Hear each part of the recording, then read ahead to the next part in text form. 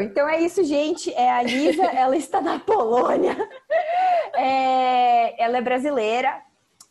A gente se conheceu um dia na pós de negócios sociais e ela tem uma carreira e uma bagagem maravilhosa como pessoa que né, eu sei porque você é amiga de várias amigas minhas também, então a gente sempre está conversando, sempre está se informando. Mas queria que você se apresentasse um pouco para todo mundo te conhecer por você, né? Legal.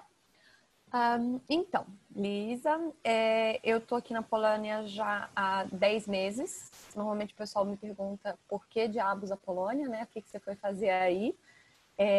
A Polônia é um país, assim, muito organizado, é um país muito receptivo hoje a estrangeiros. E a gente veio para cá porque a gente queria começar a trabalhar na Europa e foi o lugar mais fácil da gente começar, porque era o lugar com o maior número de vagas abertas em inglês. Muitas das empresas aqui trabalham em inglês. E aí a gente sabia já de uma comunidade de brasileiros aqui, de outras nacionalidades que estavam aqui.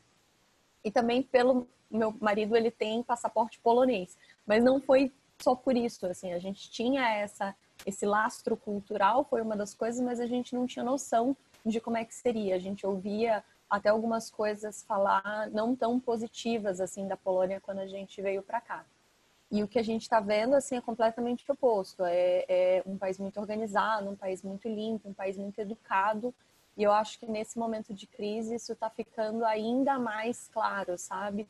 O quanto que aqui as pessoas estão entendendo isso muito rápido, sabe? E como a comunidade internacional aqui também está se ajudando bastante, está se apoiando, perguntando, tá o tempo todo, cada um perguntando como é que tá na família, onde que tem os casos, e levando com uma certa tranquilidade, eu acho. Acho que um país que sofreu tanto, um país que deixou de existir por 120 anos, acabou de sair do regime socialista, acabou, né? Quando eu era bebê, eles ainda estavam aqui sob o domínio soviético. Então, assim, é tudo muito recente.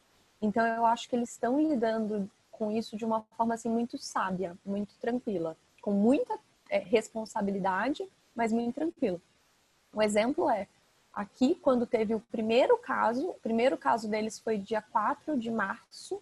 No momento que a mídia, no momento que o governo declarou esse primeiro caso, ele já declarou várias medidas. Foi na mesma comunicação. Não foi assim, está começando a criar casos, a gente não sabe o que fazer. Não, foi já no mesmo dia. Olha, chegou o primeiro caso na Polônia, isso era uma quarta-feira, a partir de segunda, as escolas estarão todas fechadas, as escolas infantis, kindergarten, universidades já estão fechadas a partir de amanhã. As outras escolas, quem puder não levar as crianças, não leve, só vai ficar aberta mais esses 2 dias, realmente para quem não tiver ainda estrutura de como ficar com as crianças em casa. Eles já começaram a colocar restrição em transporte público, já começaram a mudar a organização nisso, as empresas já começaram a mandar as pessoas para trabalhar em casa. Quem tinha filho, já por uma cultura deles, quando qualquer um dos familiares, quando qualquer uma das crianças tem alguma doença, tipo a criança está com gripe, é muito normal ou o pai ou a mãe, às vezes até os dois, ficar em casa trabalhando com eles. Aqui o home office já é uma realidade do dia a dia. O pessoal realmente acredita, fala assim, seu filho não está bem? Vai para casa. Então as primeiras pessoas que foram para casa são as que tinham criança.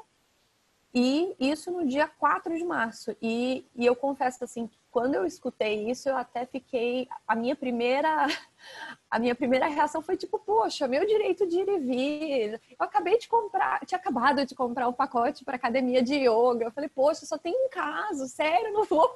Acabei de pagar. Eu ainda fui para... Porque né? Vamos combinar, a gente é humano, a gente não entende esse tanto de gráfico, esse tanto de número, até o momento que chega na tua pele, até o momento que você começa a ver que não é um caso, é uma pessoa. Uma pessoa está muito doente, uma pessoa vai morrer, várias pessoas vão morrer.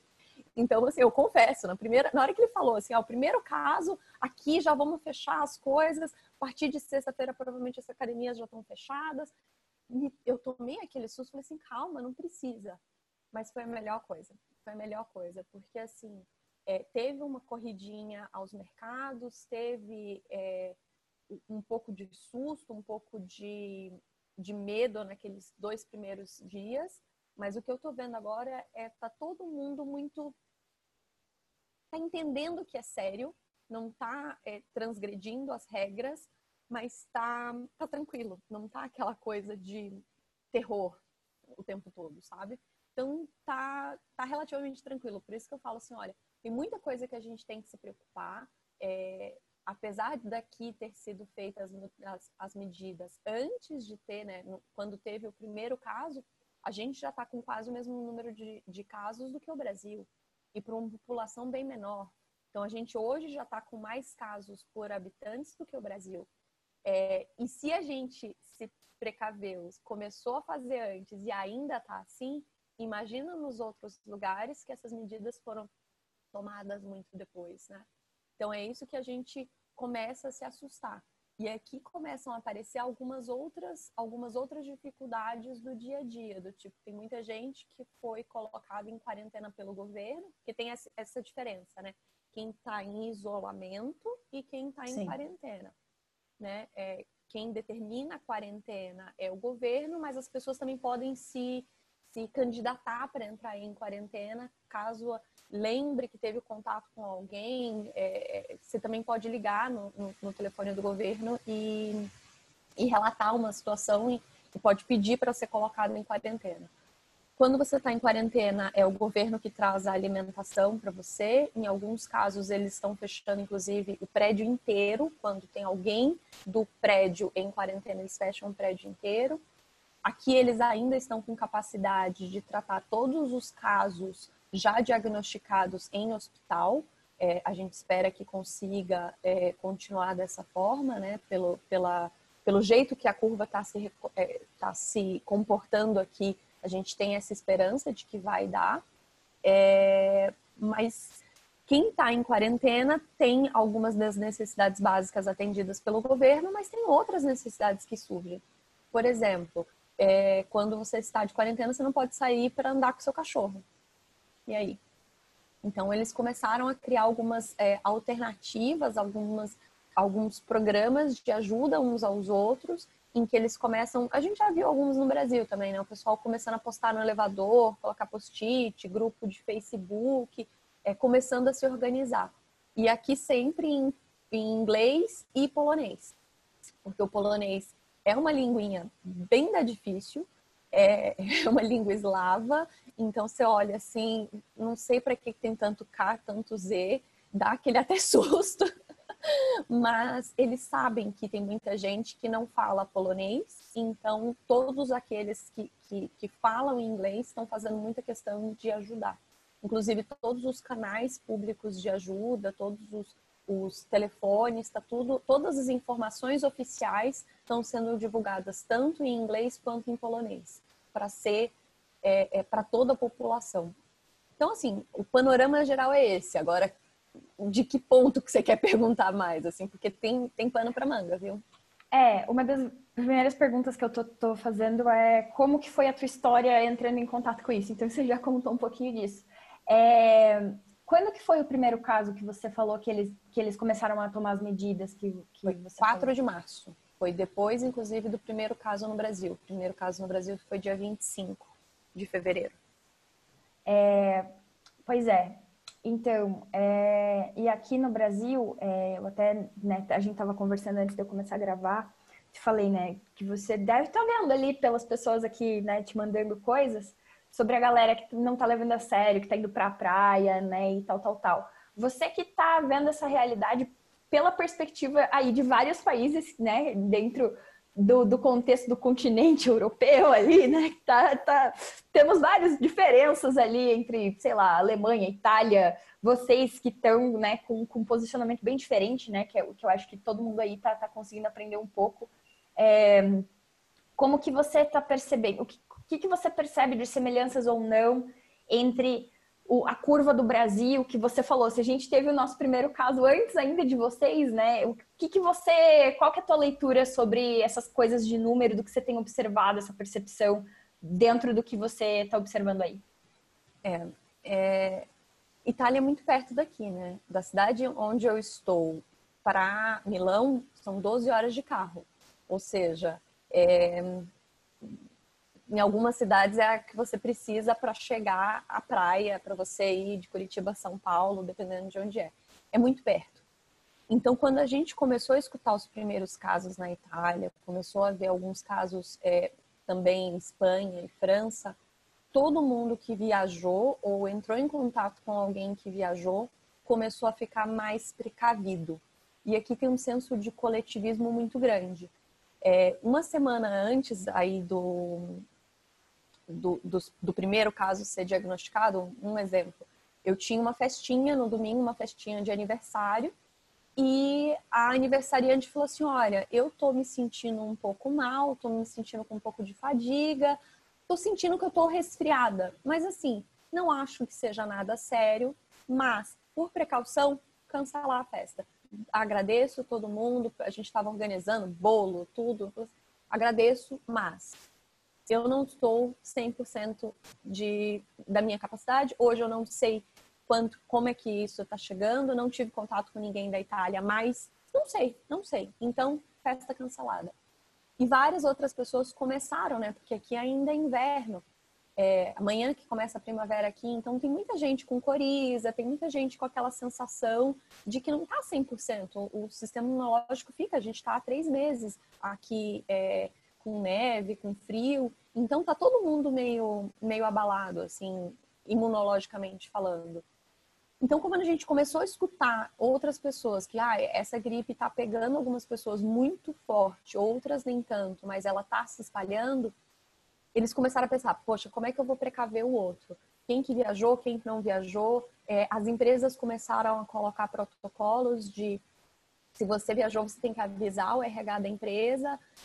Quem viajou, as empresas estavam pedindo para ficar em isolamento antes de entrar, não entrar no ambiente de trabalho, trabalhar em home office, e tudo isso de forma autônoma, sem precisar de governo dizendo o que tem que fazer. É só por uma questão de coletivismo, que é o dia a dia deles, é o dia a dia do europeu. Então isso é uma realidade que pega, assim, que você olha e fala assim, poxa, é o pulo do gato, o outro se preocupar com o que está acontecendo, qual que é o vizinho, e ficou aquele momento, assim, no comecinho, ficou aquele momento que quando alguém espirrava no tram, antes de ter casos, mas quando alguém espirrava ou tossia no tram, a gente olhava, assim, um pro outro com aquele sentimento de a gente não sabe se acode ou se olha feio, porque sabe que quando tá todo mundo com aquele medo, mas a gente também não quer discriminar, não quer achar que quem tá doente é culpa dele, sabe? Então rolavam uns olhares do tipo, e aí, e agora? Mas não aquele olhar de medo, assim. Eu tenho meu sistema imunológico bem baixo, tenho um histórico de doenças autoimunes. Então, assim, eu ficava um pouco olhando, assim, tipo, meu Deus, se eu espirrar na frente dos outros, vão achar que eu sou o zumbi comedor de cérebro, né? Aquele medo, né? E não, foi bem o contrário, de todo mundo tá assim, tipo, estamos nessa junto. E aí, o que a gente faz? Então, até hoje a gente consegue encontrar álcool em gel nas lojas. Teve várias iniciativas que tiveram que produzir muito mais, claro, mas ainda encontra papel higiênico, encontra legumes, frutas, verduras. A comida tá lá no mercado. Tudo se equipou muito rápido para cada um ficar na sua um pouquinho mais tranquilo. Porque eu acho que se a gente visse essa falta, se a gente visse os outros se preocupando, os outros sem recursos, eu acho que poderia escalonar muito rápido. Então, agora o que a gente já está se preocupando mais e que está repercutindo mais na imprensa até, não é tanto o número de casos, e sim o impacto na economia, o impacto para pequenas empresas, o impacto para profissionais liberais. Então, está tendo várias iniciativas aqui de apoio a quem trabalha com entrega, motorista de Uber, motorista de aplicativo de uma forma geral, pessoas que trabalham em lojas pequenininhas de rua, porque não está tendo trânsito de pessoas. Então, estão todo mundo tentando se ajudar, estabelecer, eu tenho uma loja que tem um e-commerce, passa os produtos para cá e vamos começar a divulgar, vamos continuar vendendo, porque assim, a gente não pode só esperar o governo nos ajudar, a gente precisa já estabelecer aqui a ajuda mútua. Então, por exemplo, uma coisa bem interessante, eu tinha que ir num médico para pegar um medicamento de uso contínuo e eu precisava ir nesse médico. E aí? Não pode estar todo mundo pedindo para ficar em casa, etc. E aí eu liguei para o meu plano de saúde e eles já me marcaram uma consulta, mas vai ser uma consulta por telefone. O médico vai me ligar no horário marcado, a gente vai ter a consulta e ele vai emitir uma receita online e com essa receita eu consigo imprimir e ir numa farmácia. Então, tá tudo, não sei como que eles conseguiram se organizar mais rápido, tão rápido. Eu acho que já foi uma questão de utilizar os outros sistemas que eles já tinham, experiências não muito boas, mas para responder mais rápido à crise, né? Sim, com certeza. E nisso, sim, tô achando excelente porque eu acho que estão tendo algumas iniciativas aqui, mas especialmente para pequenos empreendedores, a gente que conhece a galera do empreendedorismo social, né? Cara, tá complicado assim, né? Especialmente para as comunidades que estão mais vulneráveis e fragilizadas, a gente tá assim, eu tenho certeza que a gente tem mesmas pessoas nas nossas redes e você deve estar observando isso também. Não sei, você pode discordar comigo também, mas o que eu tenho observado é muito isso.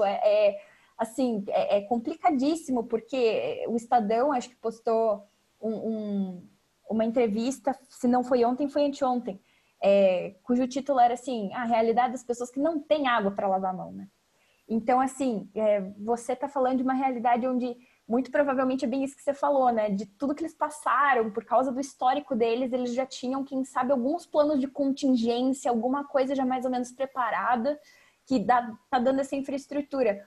Como que você acha que a gente pode se inspirar nisso aqui? Ou a gente pode fazer do nosso jeito, mas assim, soluções que a gente pode, quem sabe, organizar de uma forma nossa para funcionar aqui? O que você acha que a gente poderia se inspirar? Uma das iniciativas que a gente está agora replicando aqui e que, na verdade, surgiu na Espanha é um site chamado Frena la Curva, que é um fórum na Espanha que está organizando todas essas iniciativas locais. Então, ele tem, por exemplo, ferramentas de educação, o que você pode fazer em casa nesse período, quais são os canais que você pode procurar coisas de saúde mental, jogos para fazer com as crianças. Tem várias áreas diferentes, tipo apoio a pequenos empreendedores. Então, num regime de fórum, eles estão colocando e organizando essas iniciativas para ter uma biblioteca única. Porque o que acontece, o que a gente vê aqui, mais a gente está se preocupando com isso, é a ansiedade. A ansiedade de estar recebendo muita notícia de muitos canais, ela faz muito mal. O sistema imunológico, ele responde à ansiedade tirando a energia que a gente precisa para se resguardar nesse momento para o sistema de fight or flight, né? Que ele coloca toda a tua energia na perna e não para você se defender de um vírus, e é completamente oposto. Então, a gente sabe aqui que a gente precisa cuidar da saúde mental, precisa organizar o que tem à disposição e fomentar esse tipo de iniciativa. Então, esse Frena la Curva, eu sei que já tem gente fazendo no Brasil, eu acredito que o site deve estar no ar daqui um dia, 2 dias, vai ser em regime de fórum também, organizar, e aí começar a olhar como que vocês podem, como que a gente pode, porque eu tô junto, né, tô aqui na Polônia, mas tô perto dos meus colegas brasileiros, tô trocando mensagem, tô respondendo, tô participando, como que a gente pode ajudar as pessoas que não estão acostumados em ficar isolado, como que ficar em casa parado, sem outras pessoas, sem tomar um ar, sem ter aquela rotina, a gente fica com os nossos pensamentos. E nem sempre as pessoas têm um bom lugar só com os seus próprios pensamentos. Então, aqui eles estão muito preocupados na saúde mental de cada uma das pessoas e também de alguns lares de risco, porque tem violência doméstica, tem idosos, tem crianças em situação de risco social. Tudo isso não deixou de... não desapareceu, né? E agora a gente tem mais tempo. Então, eles estão fazendo algumas iniciativas de mentoria para essas crianças, de 1 para 1, e fazer esse match de, ó, tô aqui junto. Ninguém solta a mão de ninguém, mas online. Tô aqui com você, aproveitar essa energia, aproveitar esse tempo que a gente tem disponível para fazer uma mentoria com criança, com adolescente, quem está precisando de atenção. Então, eu acho que é isso, ver essas iniciativas que estão acontecendo, apoiar elas, organizar elas e cuidar da saúde mental, porque a saúde mental vai ser quem vai te segurar a saúde física. E lembrar disso, olha, eu preciso sentar, ficar aqui com meus pensamentos, preciso meditar, preciso fazer qualquer tipo de meditação que eu goste, que seja tricotando, que seja meditação tradicional, fazer mantra, qualquer coisa, mas assim, parar um pouquinho com os teus pensamentos, parar um pouquinho no presente e com aquelas pessoas que você puder fazer contato constante, né? Ligar, conversar, bater papo. E uma coisa assim que tá me machucando assim um pouquinho, que eu escutei de algumas pessoas, algumas pessoas ligando para os avós, para os bisavós, que não ligava há muito tempo. E aí tentando falar para os avós, olha, se cuida, não sai de casa, não fica de interação social. E escutar o avô falando assim, mas eu não vejo ninguém, para mim não mudou nada. Eu tô aqui sozinho o tempo todo, você nunca liga para mim. Você veio para cá no Natal. E aí? Você tava falando agora que se preocupa? Então, assim, foi muito tapa na cara que a galera aqui tomou dos avós, que eu acho que vai servir para muitos de nós, assim. O quanto que a gente só tá querendo dizer quando se preocupar com eles, mas quanto que a gente precisa estar se preocupando sempre com eles, né? Porque agora a gente está sentindo na pele o que é ficar em casa, parado, sem ter o mundo exterior. Fica aí 20 anos pra você ver. Pois é, né?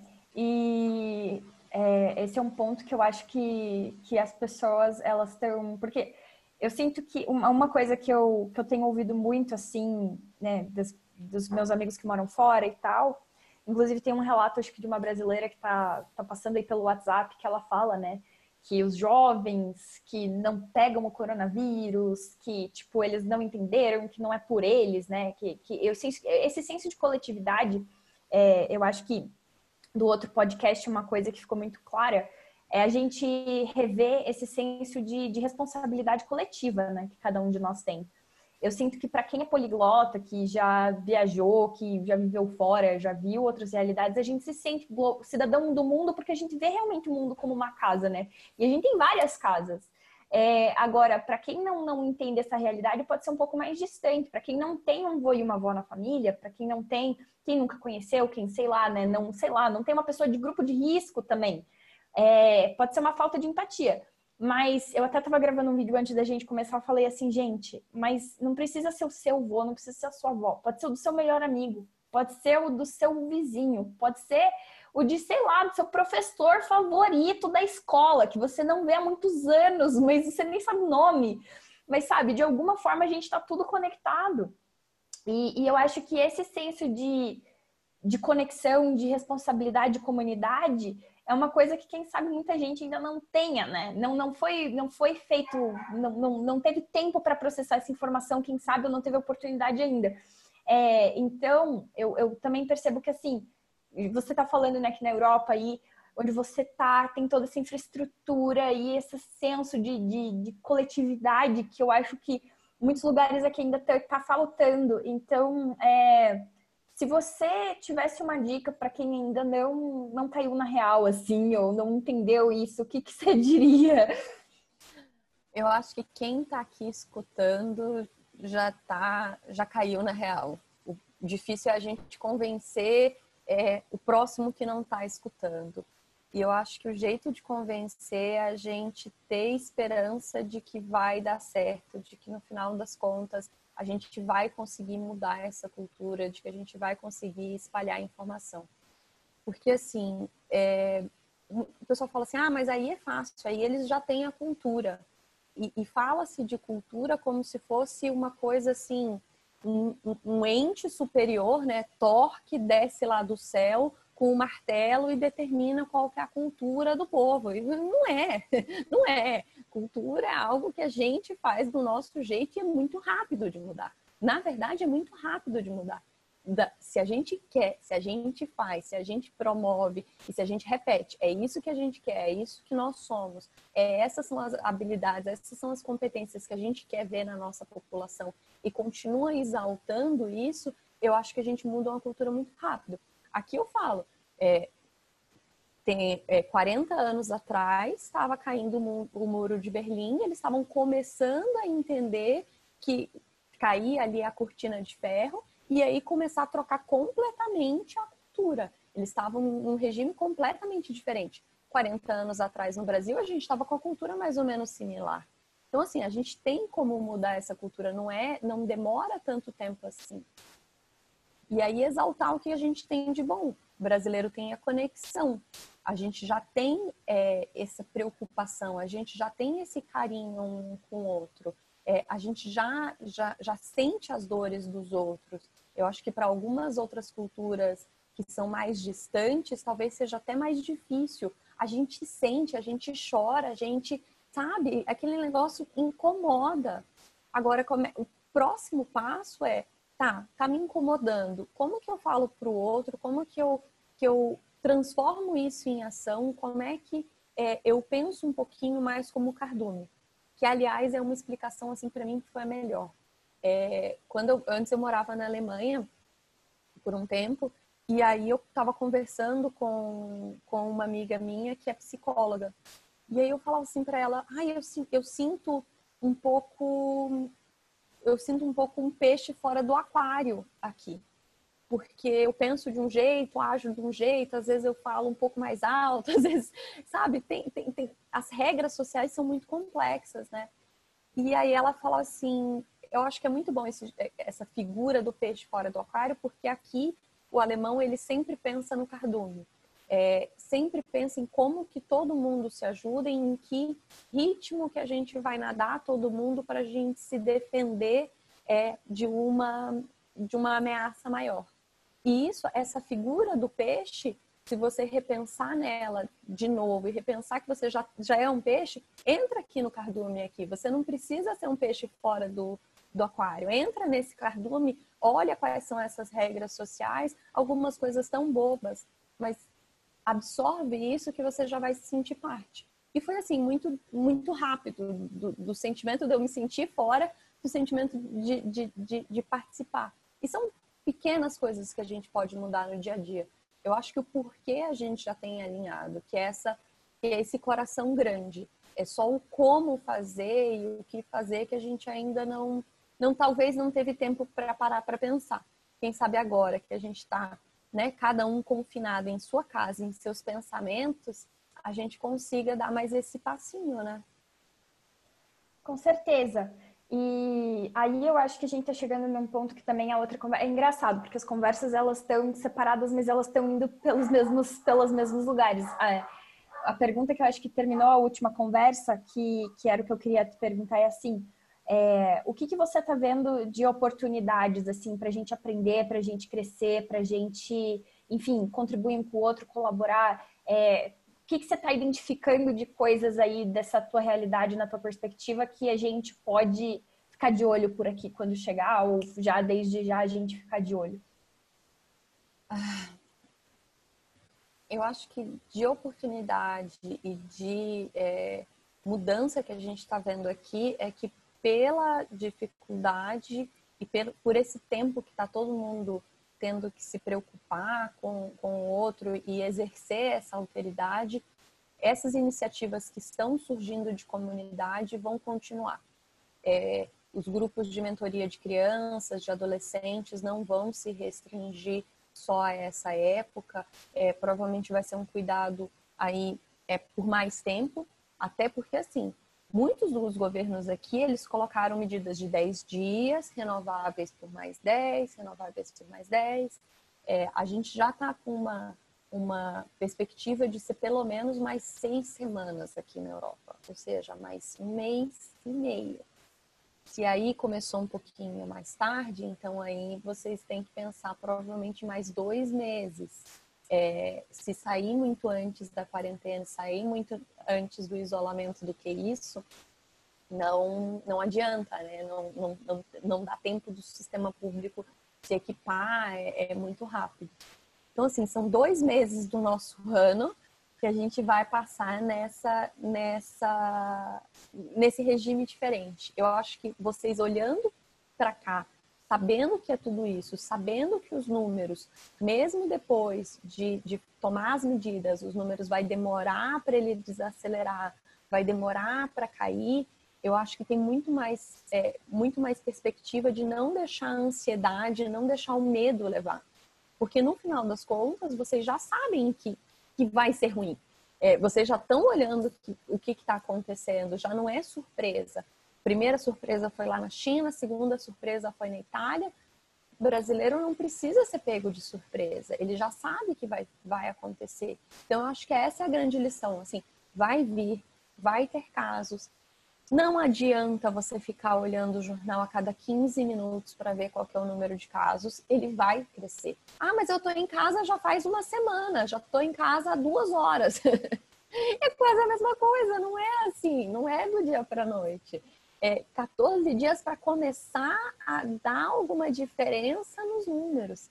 Então, assim, paciência. Paciência, porque é o que 2020 está pedindo para gente.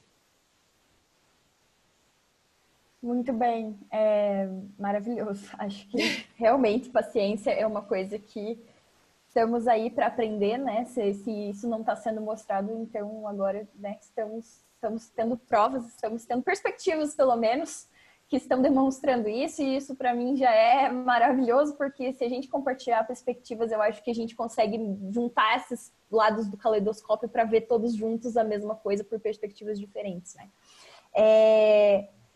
Nosso tempo já está acabando, quero respeitar o seu tempo. Queria saber se você tem uma última mensagem, alguma coisa que você gostaria de compartilhar, que você acha importante que a gente ainda frise, ou que a gente pode aprender, ou enfim, o que você quiser.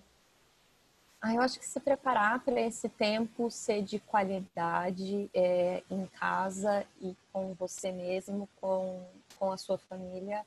Cuidar para não ficar no WhatsApp, no Facebook continuamente. Cada um pode e deve fazer algo na medida que a gente se cuida e cuida de quem está ao nosso redor. Se a gente ficar só nesse frenesi de receber um meme e passar adiante, ficar olhando as notícias e os grupos bombando, eu acho que a gente pode perder muito tempo nesse tempo de qualidade. Então, assim, buscar saúde, buscar alimentação de qualidade. Não adianta estocar 15 quilos de farinha e de macarrão, porque carboidrato, principalmente esse tipo de carboidrato, fomenta inflamação, abaixa o sistema imunológico. Então, assim, você tem que fazer exatamente o contrário. Cuidar de você, cuidar do seu corpo, cuidar da sua cabecinha e aproveitar ao máximo esse tempo, porque para nós que temos condição, para nós que estamos vivendo numa situação privilegiada, que temos a nossa casa, que temos a internet, que temos o Netflix, que temos aí um ambiente gostoso, poxa, se a gente não aproveita, também a gente está de certa forma criando uma injustiça para quem não tem. Se preocupar, sim. Se você tiver alguém que você puder ajudar, entra nos outros grupos que são dedicados realmente a essas trocas diretas de vou cuidar de alguma criança aqui do prédio, porque eu tenho condição de trabalhar de home office sem problema, se alguém não puder, etc. Aproveite para construir comunidade, mas comunidade real, comunidade próxima, e não é em grupo de WhatsApp que se resolve tudo. Eu acho que essa mensagem do grupo do WhatsApp é muito real, né? Especialmente a gente aqui no Brasil, eu acho que a gente tem um hábito de, não sei se é só a gente também, mas é muito do WhatsApp, né? A gente faz tudo no WhatsApp, a gente acha que, né, compra, vende, vai e volta, resolve um monte de coisa no WhatsApp. E eu realmente acho que o WhatsApp ele é uma poderosíssima ferramenta, né, de comunicação. Acho que a gente se empoderou muito bem de várias coisas dele, mas o que você está falando eu acho que é muito relevante também, né? É aquela história de botar a máscara primeiro na gente, né? A máscara do avião de oxigênio. Botamos primeiro em nós, depois nas outras pessoas, né? Senão a gente não pode botar nos outros também, né? Então, acho que respeitar essas questões de saúde mental é muito importante. E no outro podcast a gente até estava falando, né? Que tem gente que está achando que que não é uma coisa relevante, né? Que a gente não precisa se preocupar com saúde mental num momento como esse, mas eu acho que todos esses pontos que você levantou, eles demonstram e exemplificam todas essas questões, que eu acho que tem algumas pessoas levantando bandeira aqui no Brasil, mas que realmente precisam de mais voz, né? E de uma preocupação maior, e especialmente essa questão do que vai acontecer depois, né? Qual que é o plano para depois que a gente não tiver mais em quarentena? Porque é o que você falou, né? Ter essa perspectiva do horizonte, né? A gente vai chegar lá, então vamos ir se preparando para isso também, né? Que acho que em várias situações de crise também do meu trabalho mesmo que eu já vi, é isso que mantém as pessoas unidas e produtivas e com propósito e criando um senso de comunidade real, né? É a gente saber que a gente vai estar ano que vem comemorando o ano novo. Só temos que chegar lá primeiro, né? Temos que chegar lá primeiro. Vamos chegar lá primeiro. Eu vou até depois te passar o link para você colocar para o pessoal. Eu acho que tem um podcast da Goop, lá da Gwyneth Paltrow, que é um episódio com um especialista em sistema imunológico. E eu falei muito disso porque é uma questão muito forte para mim, mas acho que para muita gente vai ser muito importante escutar isso. Então ele fala assim, como que o sistema imunológico está lidando com o coronavírus e que, na verdade, nesse momento, o que está matando a população de risco não é o vírus em si, é uma resposta estressada do seu sistema imunológico. Quem está... você está fazendo essa cara com esse olhão, mas o que está inundando o pulmão é o próprio sistema imunológico, é ele que está atacando o pulmão. Então, quanto que a gente precisa balancear, não é fortalecer. Fortalecer o sistema imunológico também não é certo. Você precisa balancear o sistema imunológico. E aí ele que traz toda essa questão da saúde mental, da meditação, lidar com o estresse, como a alimentação sim é importante, mas não existe bala de prata, não existe... Você pode chupar vitamina C, chupar laranja daqui a 15 dias, você ainda pode pegar o vírus, ainda pode ter um problema muito sério. Então, assim, tem coisas mais importantes do que só alimentação, só um alimento específico, e sim a alimentação mais balanceada, e sono e exercício.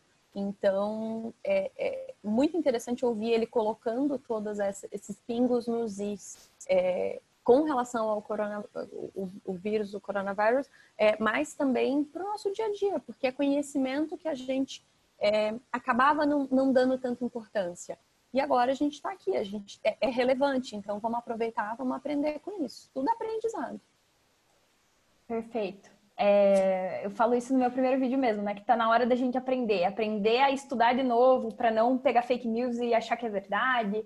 Hora de aprender o que é o nosso sistema imunológico, que a gente precisa disso. Hora de aprender o que é senso de comunidade. Acho que tem várias lições aí pra gente aprender, né? Muito obrigada por compartilhar as lições que você tem aprendido e a sua perspectiva e as referências. Me manda os links que eu vou colocar tudo aqui na descrição do podcast. E é isso, muito, muito obrigada, Liza, de verdade, pelo seu tempo, pela sua disponibilidade em compartilhar a sua perspectiva, sua história, suas lições, enfim, foi muito rico e te agradeço de verdade mesmo, assim, e tamo junto. Qualquer coisa que vocês precisarem daí, a gente vai mantendo contato. E pode colocar o meu perfil no Instagram, no que for, para que quem estiver precisando conversar, quem estiver com gente na Polônia, pensando em vir para a Polônia em algum momento, querendo conversar mais sobre sistema imunológico, assim, bater papo, gente, nessa hora é o que a gente precisa, né? Então, assim, tô aqui, vamos lá, tamo junto. Tá bom. Tamo junto. Muito, muito obrigada, viu? A gente vai se Beijo. falando. Beijo.